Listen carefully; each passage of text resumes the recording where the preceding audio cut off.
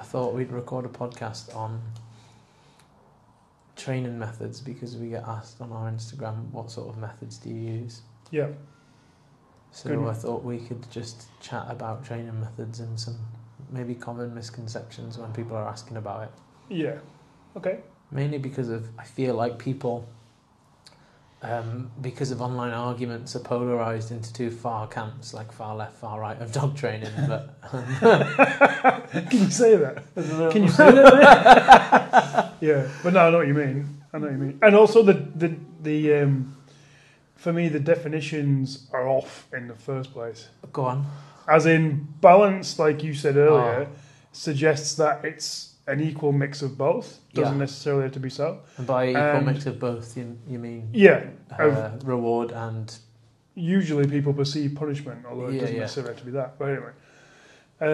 And even like force-free will, like you said, put a lead on a dog, and it's not technically force-free. I get what they're trying to say, but it's the definitions. There's a lot lost in the definitions, I think. Sure.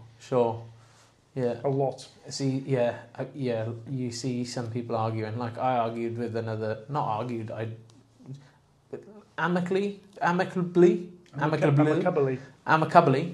debated with another dog trainer online, but a very famous one, actually. A very famous one. I did win, but that's not my point. Not that you're keeping score. We're not that I've got a scalp up in my office. No. I'll get you a plaque. What? I'll get you a plaque. Nice. But it was a discussion and definitions. Like everyone's got to have the same definition to be able to argue over something or debate over something. Precisely, yeah. But a lot of the time you see people arguing and they're definitely meaning different things. Yep.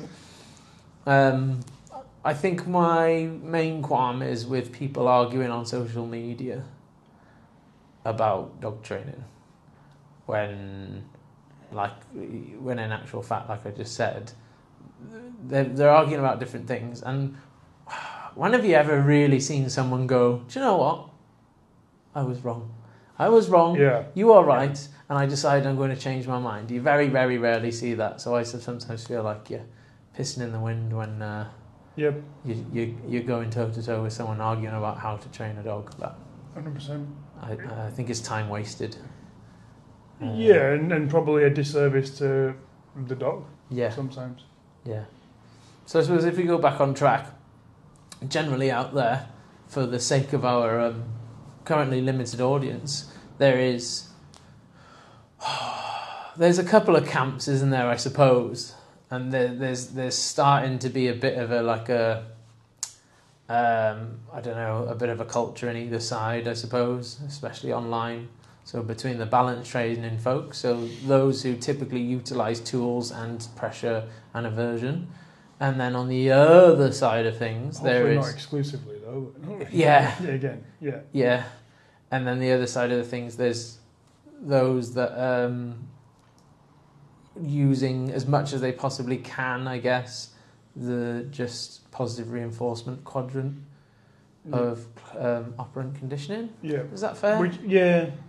I think a lot of people, it's almost like a misnomer of just call it reward-based training. Yeah. Which is slightly different, but it's what people mean. Yeah. And again, that's like you say, the clarification of the definitions has got to be there. Yeah. Because otherwise you could be talking about a different thing. Yeah.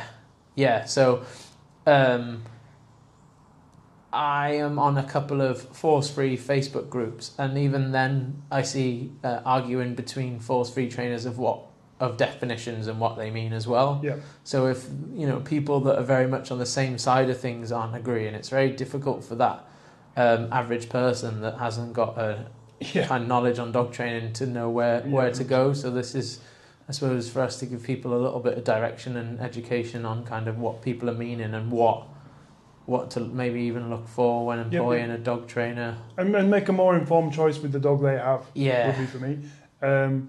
Obviously, I've got a pup at the moment, and I would say 99% of what I do is force-free or positive. Yeah.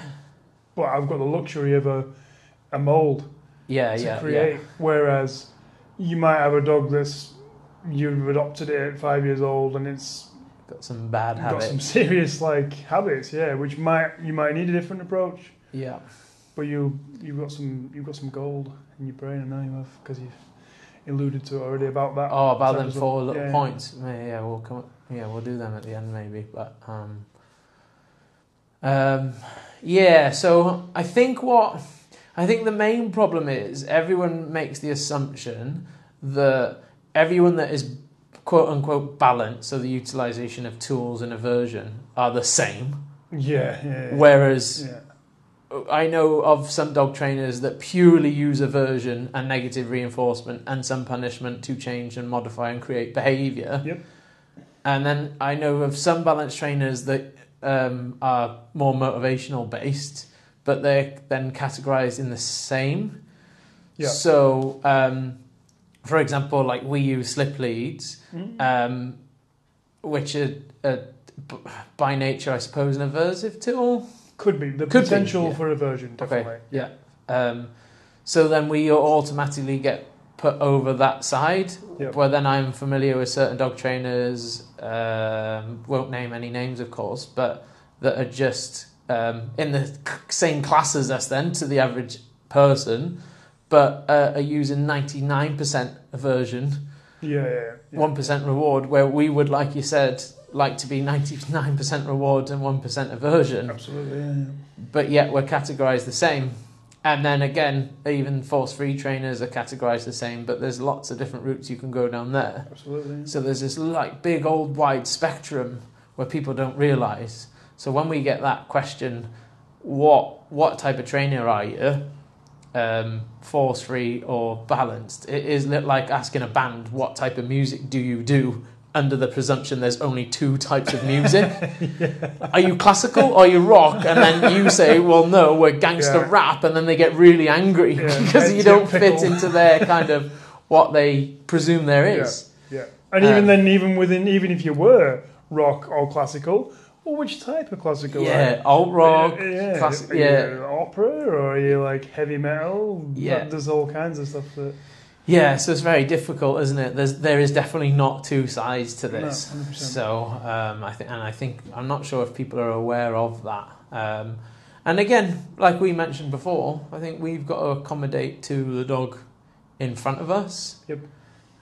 So it's almost because each dog is motivated by different things and to different levels. Yeah. And that would be the other point to make, wouldn't it? Like, we can be as positive. Like, if we do use a slip lead, we like to pair it with positive reinforcement. Yeah.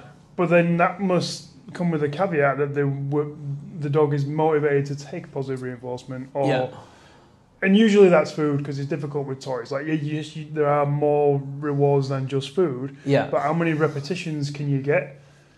Not many. With toys and whatnot. It's more difficult, isn't it? Like, I think there's always a danger of using toys in the process of stopping reactivity and sending the dog too high anyway. But yeah, I totally get what you mean. Like, food is probably going to be the go-to for most.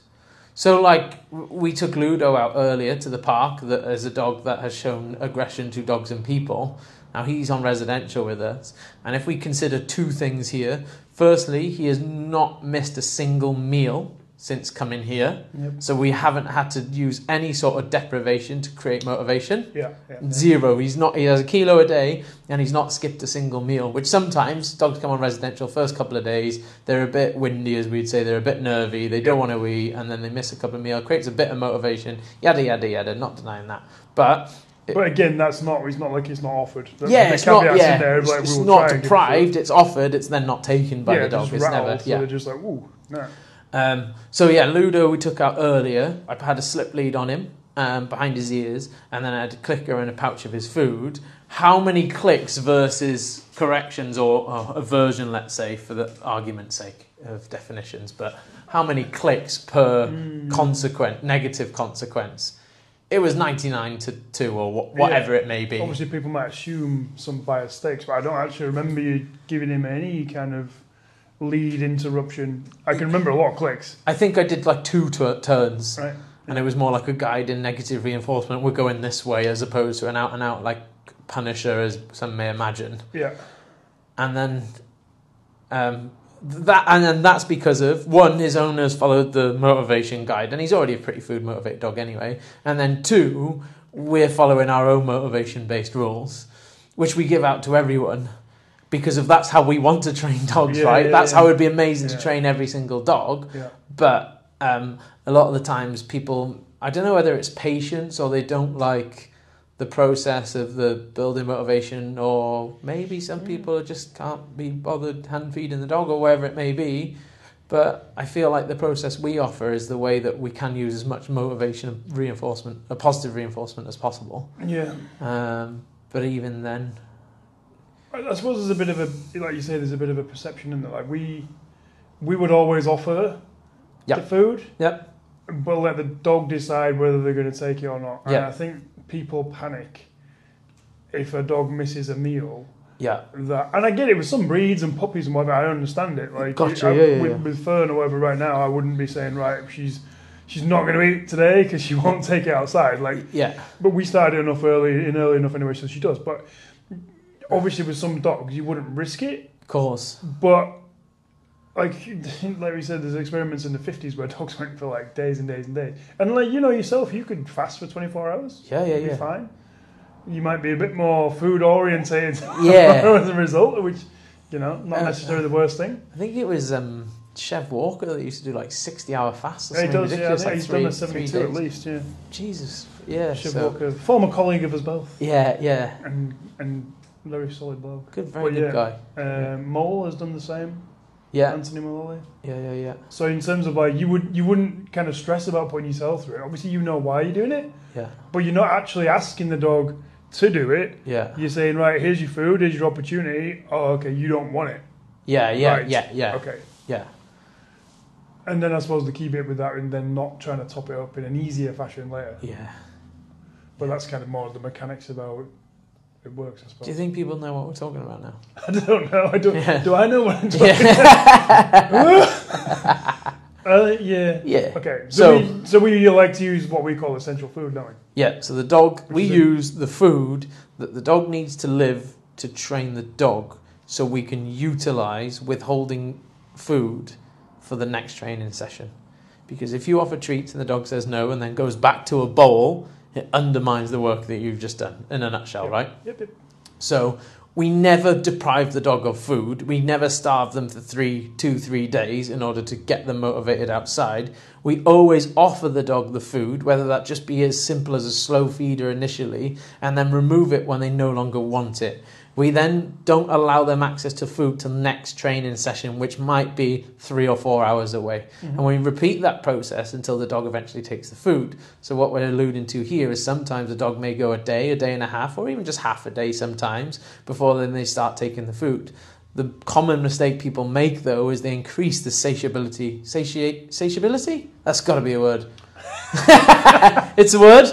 Do you mean satiability or palatability? They increase the... Sorry, well, I'll cut that out. Well, they'll increase the palatability of that food to cheese and fishy and all the rest of it. Yep. Then you have to use less reinforcement because there's only so much cheese you can give your dog, and it sets a bar that's probably too high for the task you're giving. Yada, yada, yada. There's lots behind it, but we have found the way to use as much positive reinforcement as possible, utilising the dog's essential food. And then we're probably discussing how some people aren't comfortable with the removal of that meal when the dog doesn't want not necessarily removing it, just like not the... Because that implies that we're depriving, I suppose. I just want to be very adamant that we're not depriving the dog of it. We're giving the opportunity, but then you don't just try and top it up later. You get your opportunity, but that's your opportunity. It's a bit like when you're a kid. If you don't eat your breakfast, you don't get it at lunchtime with your lunch. You just have your lunch. Yeah. All right then. So back to methodology. I suppose a question I could ask you would be, when we have clients come in for consultations, what is the average mindset of a client bringing us their dog? Interesting. I think there's been... Well, I think there's kind of a two-group thing there. I think for me personally, recently, I've had a number of assessments that have been to what I would call, they like you alluded to, they call themselves balanced trainers, but they're essentially kind of old school yank and crank almost, and they've been uncomfortable with that. But the dog's at a point of reactivity where they're happy for it to be stopped in whatever fashion possible. Yeah. But don't want it to be all, no, bad. Yeah. They just want a mix of it to say, nah, you can't do that, mate, because that's pretty bad. But then you look at what happens when you don't, you get this. Yeah. So I've definitely had a mix of that.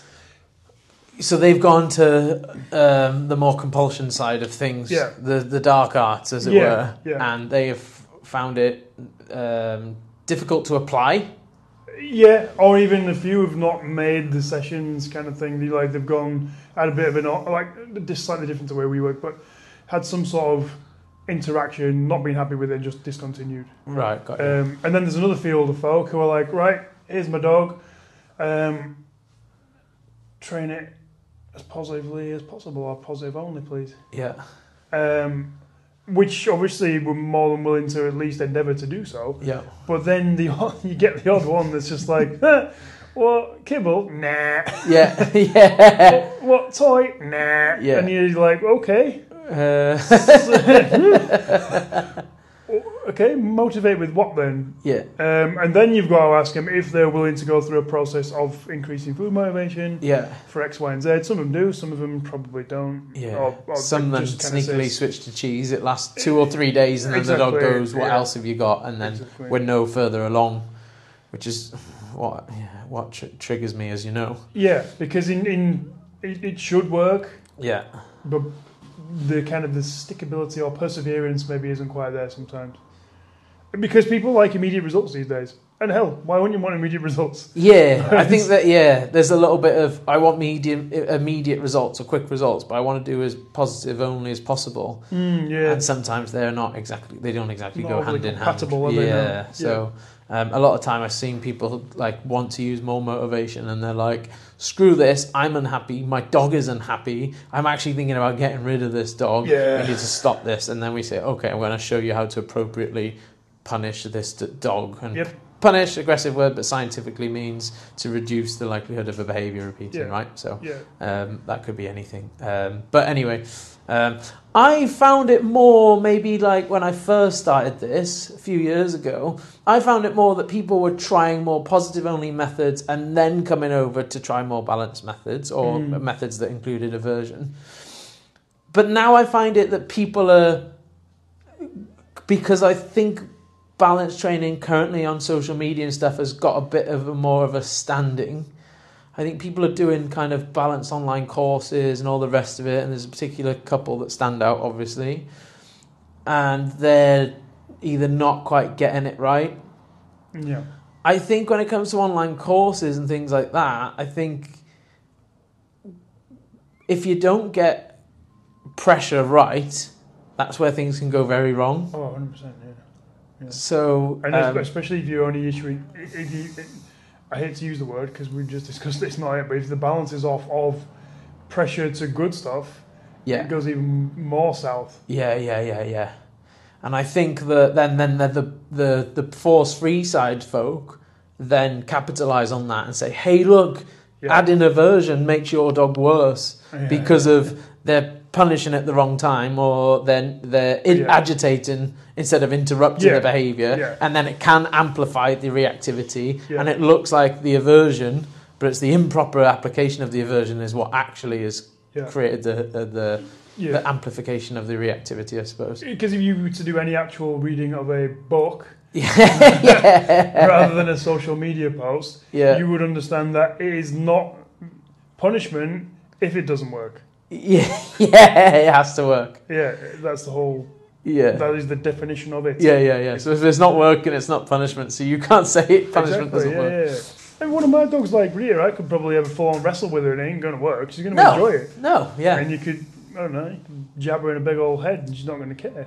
Yeah. But get water spray out, different story. Yeah. So then it's again, like we've said before, it's in the eye of the receiver, aka the dog, as to whether what's punishment, what's reward, etc. So you mentioned the water. I saw a post on Dog Walkers UK of a dog trainer recommending squirting a dog with water. Yep. And like there was absolute outrage we don't need to get started on dog walkers and dog training and staying in those lane, but don't want to upset anyone. But from my point of view, right, you've got an old Maureen, she's gone and got herself a German Shepherd and it's barking at other dogs, right? And the German Shepherd, as we know, likes barking at things.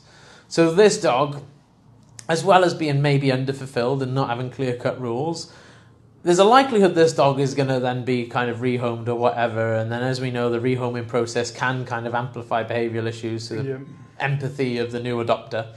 That's a different story. But then, if that squirt of water helps Maureen keep hold of that dog, is it really such a cardinal sin? No.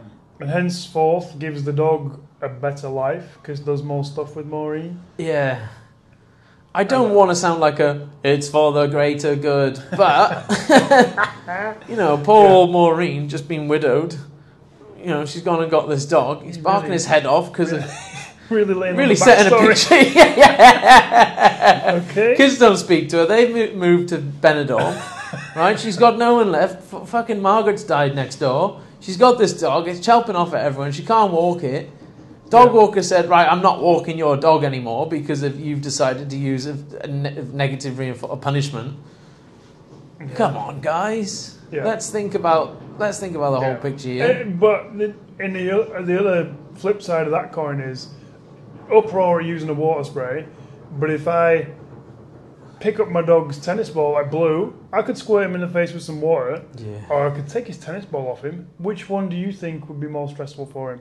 Taking the ball off him. Exactly. How much does he peck me? How much does he flip out? Yeah, he goes. Yeah, it looks like an addict with withdrawal symptoms. Yeah, it does. So I can imagine that does stress him out, but that's not a stress we'd ever consider being bad on the dog. No, not People really. are just like, he's not having his ball. Like you see border collies like craving it. Yeah. And you're like, well, the lack of, the craving of the dopamine that ball gives them potentially is uncomfortable. Yeah. So, but no one can, like in that dog walkers group, no one would be like, oh, you can't take a ball off a collie. Yeah. I hope not. Anyway, but. That would be. I've just got a mental image of collies rolling in like a ball pool. Yeah. No, you can't take it off him. No, just going to give him another one. Yeah. Yeah. But like you said, it's in the eye of the receiver. Yeah. Like my dogs wouldn't be bothered by water. No. Especially like Toph in Drive. She's got, like you said, wouldn't be bothered, but like stopping a session or something and putting her in, she'd be bothered by that. Yeah. But again, no one would look at that and go, "Oh, poor dog, you cruel bastard." Oh no, you've stopped to run around the field. Yeah. Yeah, so he's very segued a bit again. Yeah, he did. Reasonable stuff though. Yeah. Stuff. Yeah. But essentially, what we need to get across to people is there's this massive spectrum that people don't realise, and you need to go and. So the one thing that really does piss me off is people chelping on training advice but not actually training any dogs. So I think this is my number one pet hate. Whereas I look on a dog trainer's page and there's infographics, there's videos of them talking to the camera, there's little bits of their own dog like doing a sit and a heel inside the living room, but there's no working with clients, there's no working with proper reactive dogs, there's no kind of actual evidence of them training dogs. And it's a very physical thing. Like you have to be hands-on with the job. You can't just know a lot. Yeah. So when I see people spouting off things that sometimes make sense, sometimes don't quite make sense, there's still got to be that bit of, well, just prove it. Like everyone's got a camera phone these days. It's a tripod, costs £5 on Amazon. Stick it to a fence. You can stick a link in the show notes. Yeah, well, I'll stick a link. Stick a phone in your shoe and just film it. It's fine. But no one does. Well, these people don't. Yeah. And then the other side of things that I don't like is just the before and after. Like I said, GCSE maths, you asked to show your workings out. So you see a dog that is behaving but is wide-eyed, he's stressed as shit, and you're like, well, he's just been fucking fried, hasn't he? So they're little things, I suppose. But, my one pet hate is talk, and that's not even industry exclusive, is it? No, I suppose. Like, my background is all sports and fitness, and there's a lot of, like, Is there? Kids out there. And don't get me wrong, they know some stuff, but they've never trained a person. Oh, you should do this with your athletes because but they have no idea about the practical application. Yeah. And it's like it's not industry exclusive. When that athlete is fucking hungover and exactly, there's like all these, they just had a fucking blow up with their wife. They've got WADA after them as well, and you're like, well, these are other considerations here. And I think that's a very good point actually. Yeah, it's just. And I don't know, maybe they're trying to make a voice for themselves, but then equally you can't say, well, I've won 3 Challenge Cups or whatever with this team. You can't say it though, because you haven't. How many have you won? Firstly, if you want to get it in there, how many have you won? Is it 2 or 3, is it? No, 1. Just 1? Yeah, 1. Yeah, but right. How many grand finals? 5 to 6. A few more, yeah. I forget. How many did you lose? Grand finals? Yeah. None. You're 5 from 5? Yeah. How many Challenge Cups? That's good. 3 losses. Oof, 2 World Club Challenge losses as well. So one of them would have been nice to add to the yeah. Who did you play? Melbourne and Manly. Manly, worst day of my life. Was that when old Brickhead was running over you? Yeah, leaving tire marks on my face. I was going to say 80 minutes of me having tire marks on my face, but we all know I never played 80 minutes. No. So as many minutes as I played as him putting tire marks on my face. Yeah. Well, oh yeah, so talking the talk and not walking the walk. Yeah. Which is fine. That study that you did in uni, that's great in a very sterile environment with this and a willing participant. But when you've got a pisshead rugby player that has all these considerations that we have to make, same with the dog. You've got all Maureen with the shepherd that's been widowed and stuff like that. Does she want to be doing threshold work and making this a 6-month process when she's fucking on her way to a dislocated hip? Poor Maureen. Really? She is. Maureen, mate, you might as well retire and quit and go and live with the fairies. So, I suppose, all right, if you were to describe us and how we train dogs, do you think... I don't even think I could do it. No, you can't, because it shifts with the dogs.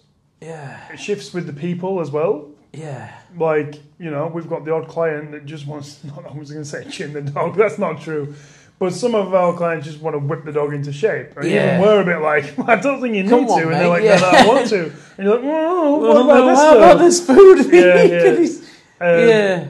So I would say like mixed methods and trying to make both the dog and the person comfortable, but also get results. It's a massive, moshy mouthful, isn't it? Yeah. We'll make up a word. Yeah.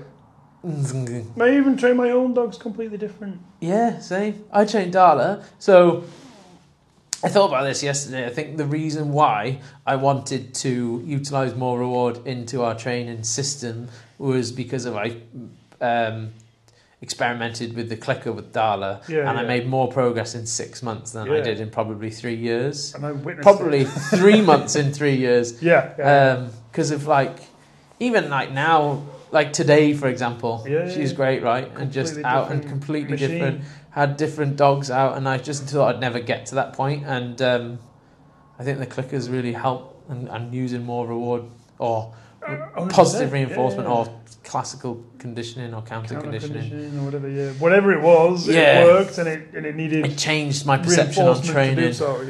Yeah. So not just don't do that, don't do that, don't do that. Yeah. And she's a completely different dog because of it. It's weird, isn't it? Where were we? Oh, yeah, so... and then, ironically, the reason kind of I got into training professionally was Darla herself. And I tried force free. It didn't work, so I was like, right, okay, utilise slip lead, then went completely the other way and swung back and forth until where we are now. And Ranger probably used... a little bit more reward with him early doors because he was just such a more motivated dog, and then overlaid a bit of pressure, and that just worked out great because of his temperament isn't skitty like hers. Yeah, he's because he takes things in his stride type thing. Yeah. So and then the bulldogs are largely trained force free but totally unreliable, so I can't really. But they are loose cannons. Another thing I'd like to talk about is the fighting pugs and the compressed air. 2 pugs. Incredibly specific example. Live separate lives. One with the male owner, one with the female owner. They kept fighting in the house over anything. We did some threshold work outside with food. Diminished returns. It plateaued. Yep. We were stuck. And then one day, owner rings me up. I've had enough. Things need to change. My dogs are living... Right, okay. Went in there, got a canister of compressed air. Just air, no chemicals. Makes a not very nice sound the dogs don't like. They started a little bit. Either pug, 2 foot away from their faces. Both stopped. She texts me a week later. Thank you so much. I can now live with my dogs together. They're happy cuddling up on the sofa. Yeah. What the fuck? How could you possibly say that is then animal abuse when both of these... at least one was going to be rehomed. Yeah. Right? And it's compressed air. Yeah. In that moment, they were probably scared of the air. Yeah. Fine. There's also like a group of super hyper followers of that pathway that say force free. That say it's not natural. Well, I beg to differ, because you watch any mother dog and a puppy that gets overzealous, and it's way more than.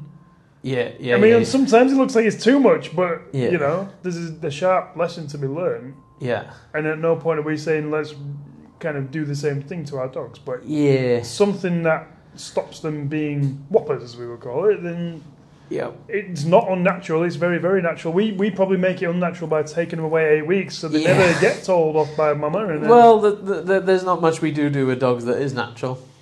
Exactly. Yeah, having them is having them is unnatural. Yeah. It's the real crime is there if you're going to moan about having a dog, isn't it? Yeah. Don't get one. Yeah. You know. Don't get some of those dudes will start trying to ban dogs now. Yeah. Yeah. Yeah. But I'm in those groups. I'm covert. Are you trying to ban the dogs? No, I'm in the groups of the higher order. I follow loads of them because I get ideas off them. Yeah, for sure.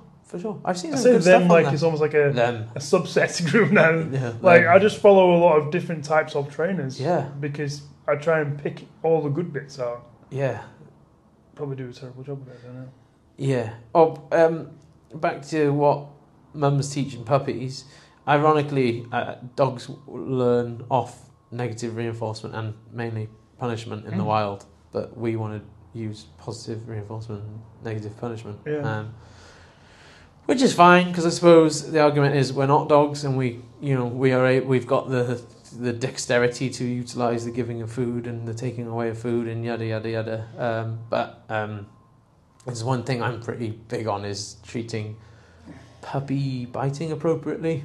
Yeah, I think inappropriate treatment of puppy biting, depending on why the puppy's biting. If they're not teething and they're just taking the piss with their mouth, then I think that's.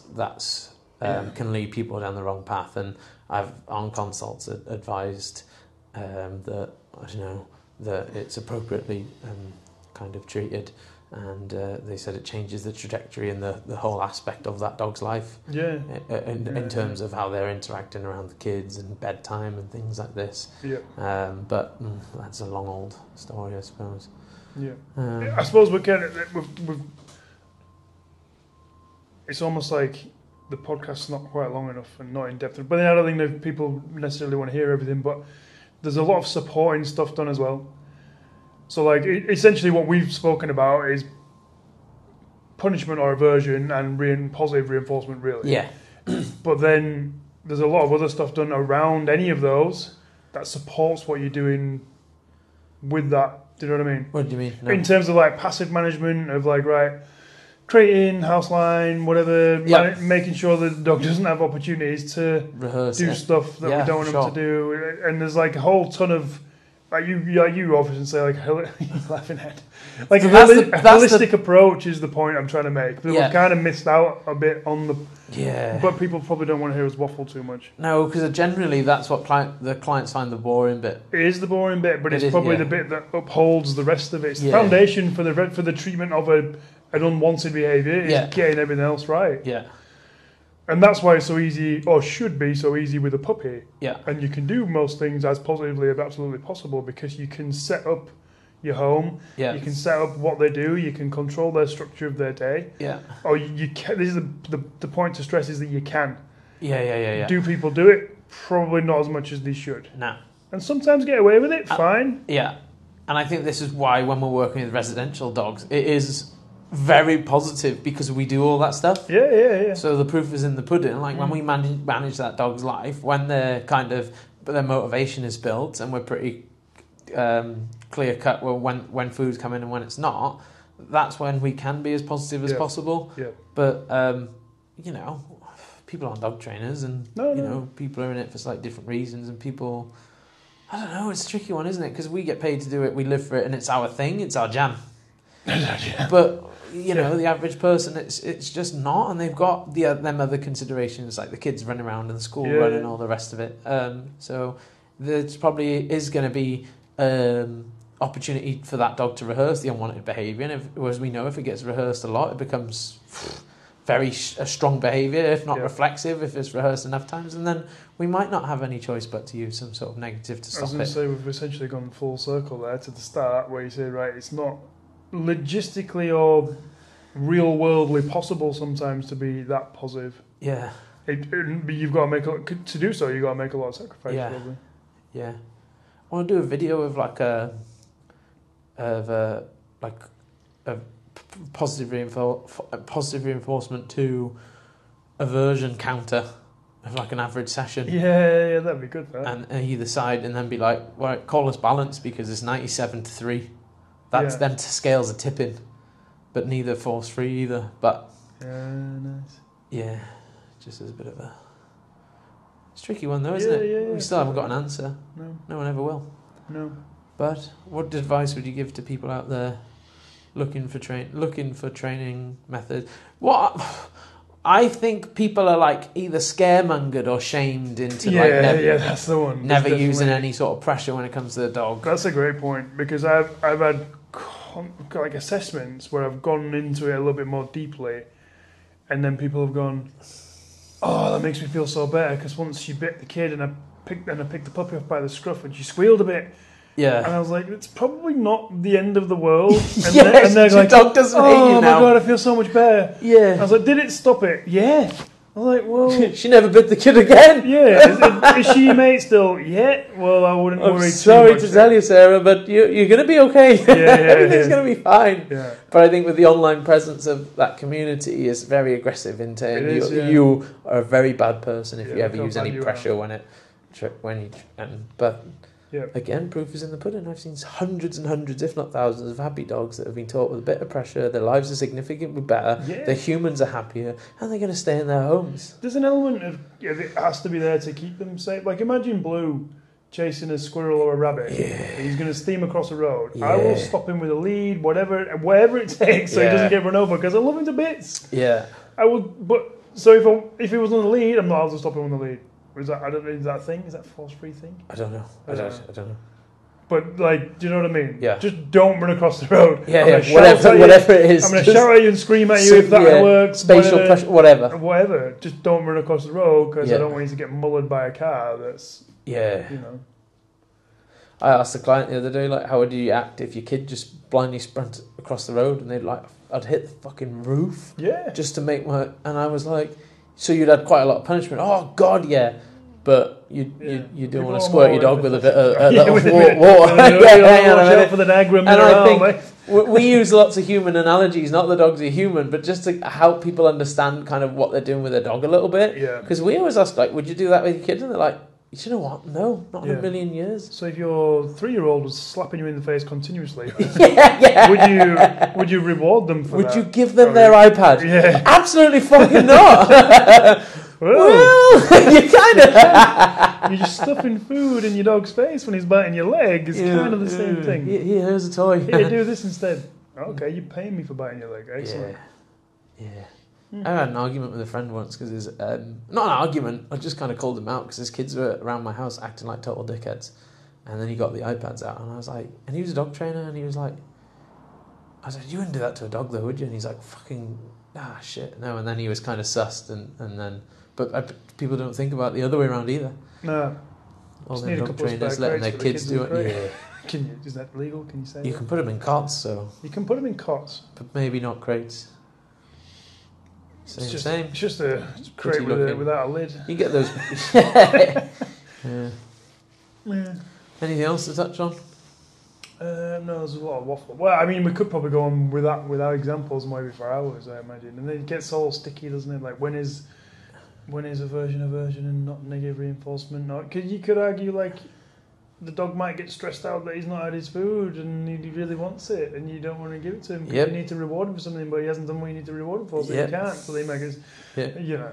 So yeah, if you want your dog to work for motivation, they must feel some sort. For it to work, they must feel some sort of. Got to be careful with my words, but discomfort that they're not receiving that reward. Otherwise, it wouldn't work.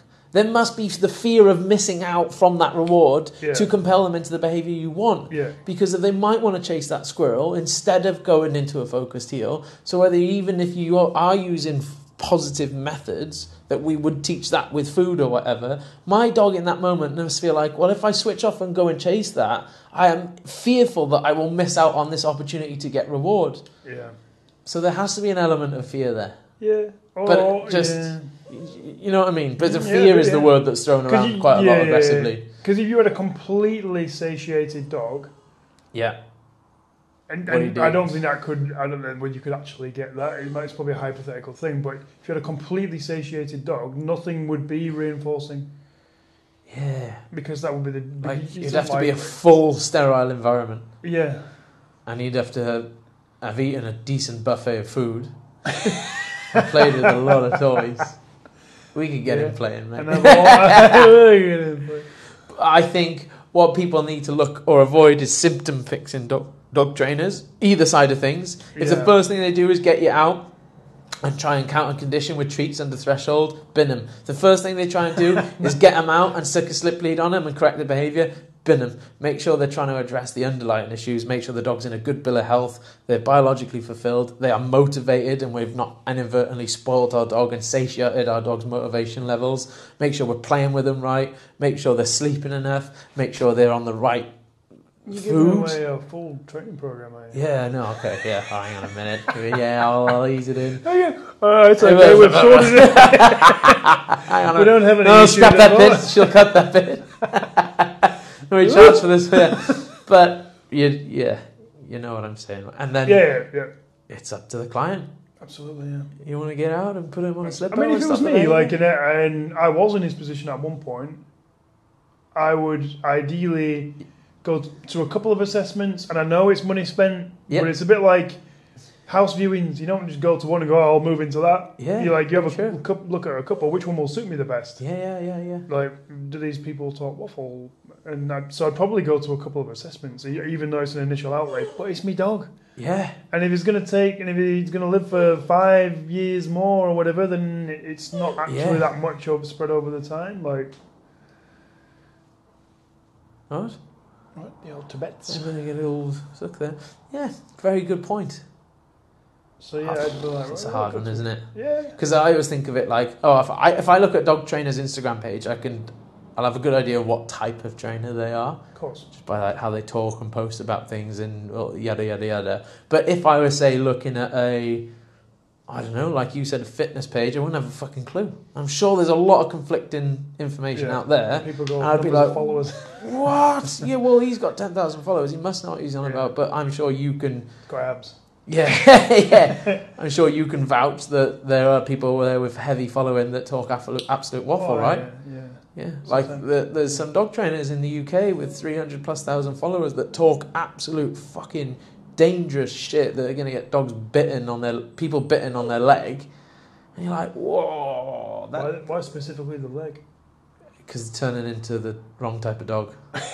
just block their vision and stuff like that. And I'm like, what archery's there? You're fucking on the inner thigh. You're gonna bleed out, mate. Oh yeah. Yeah. So that's all.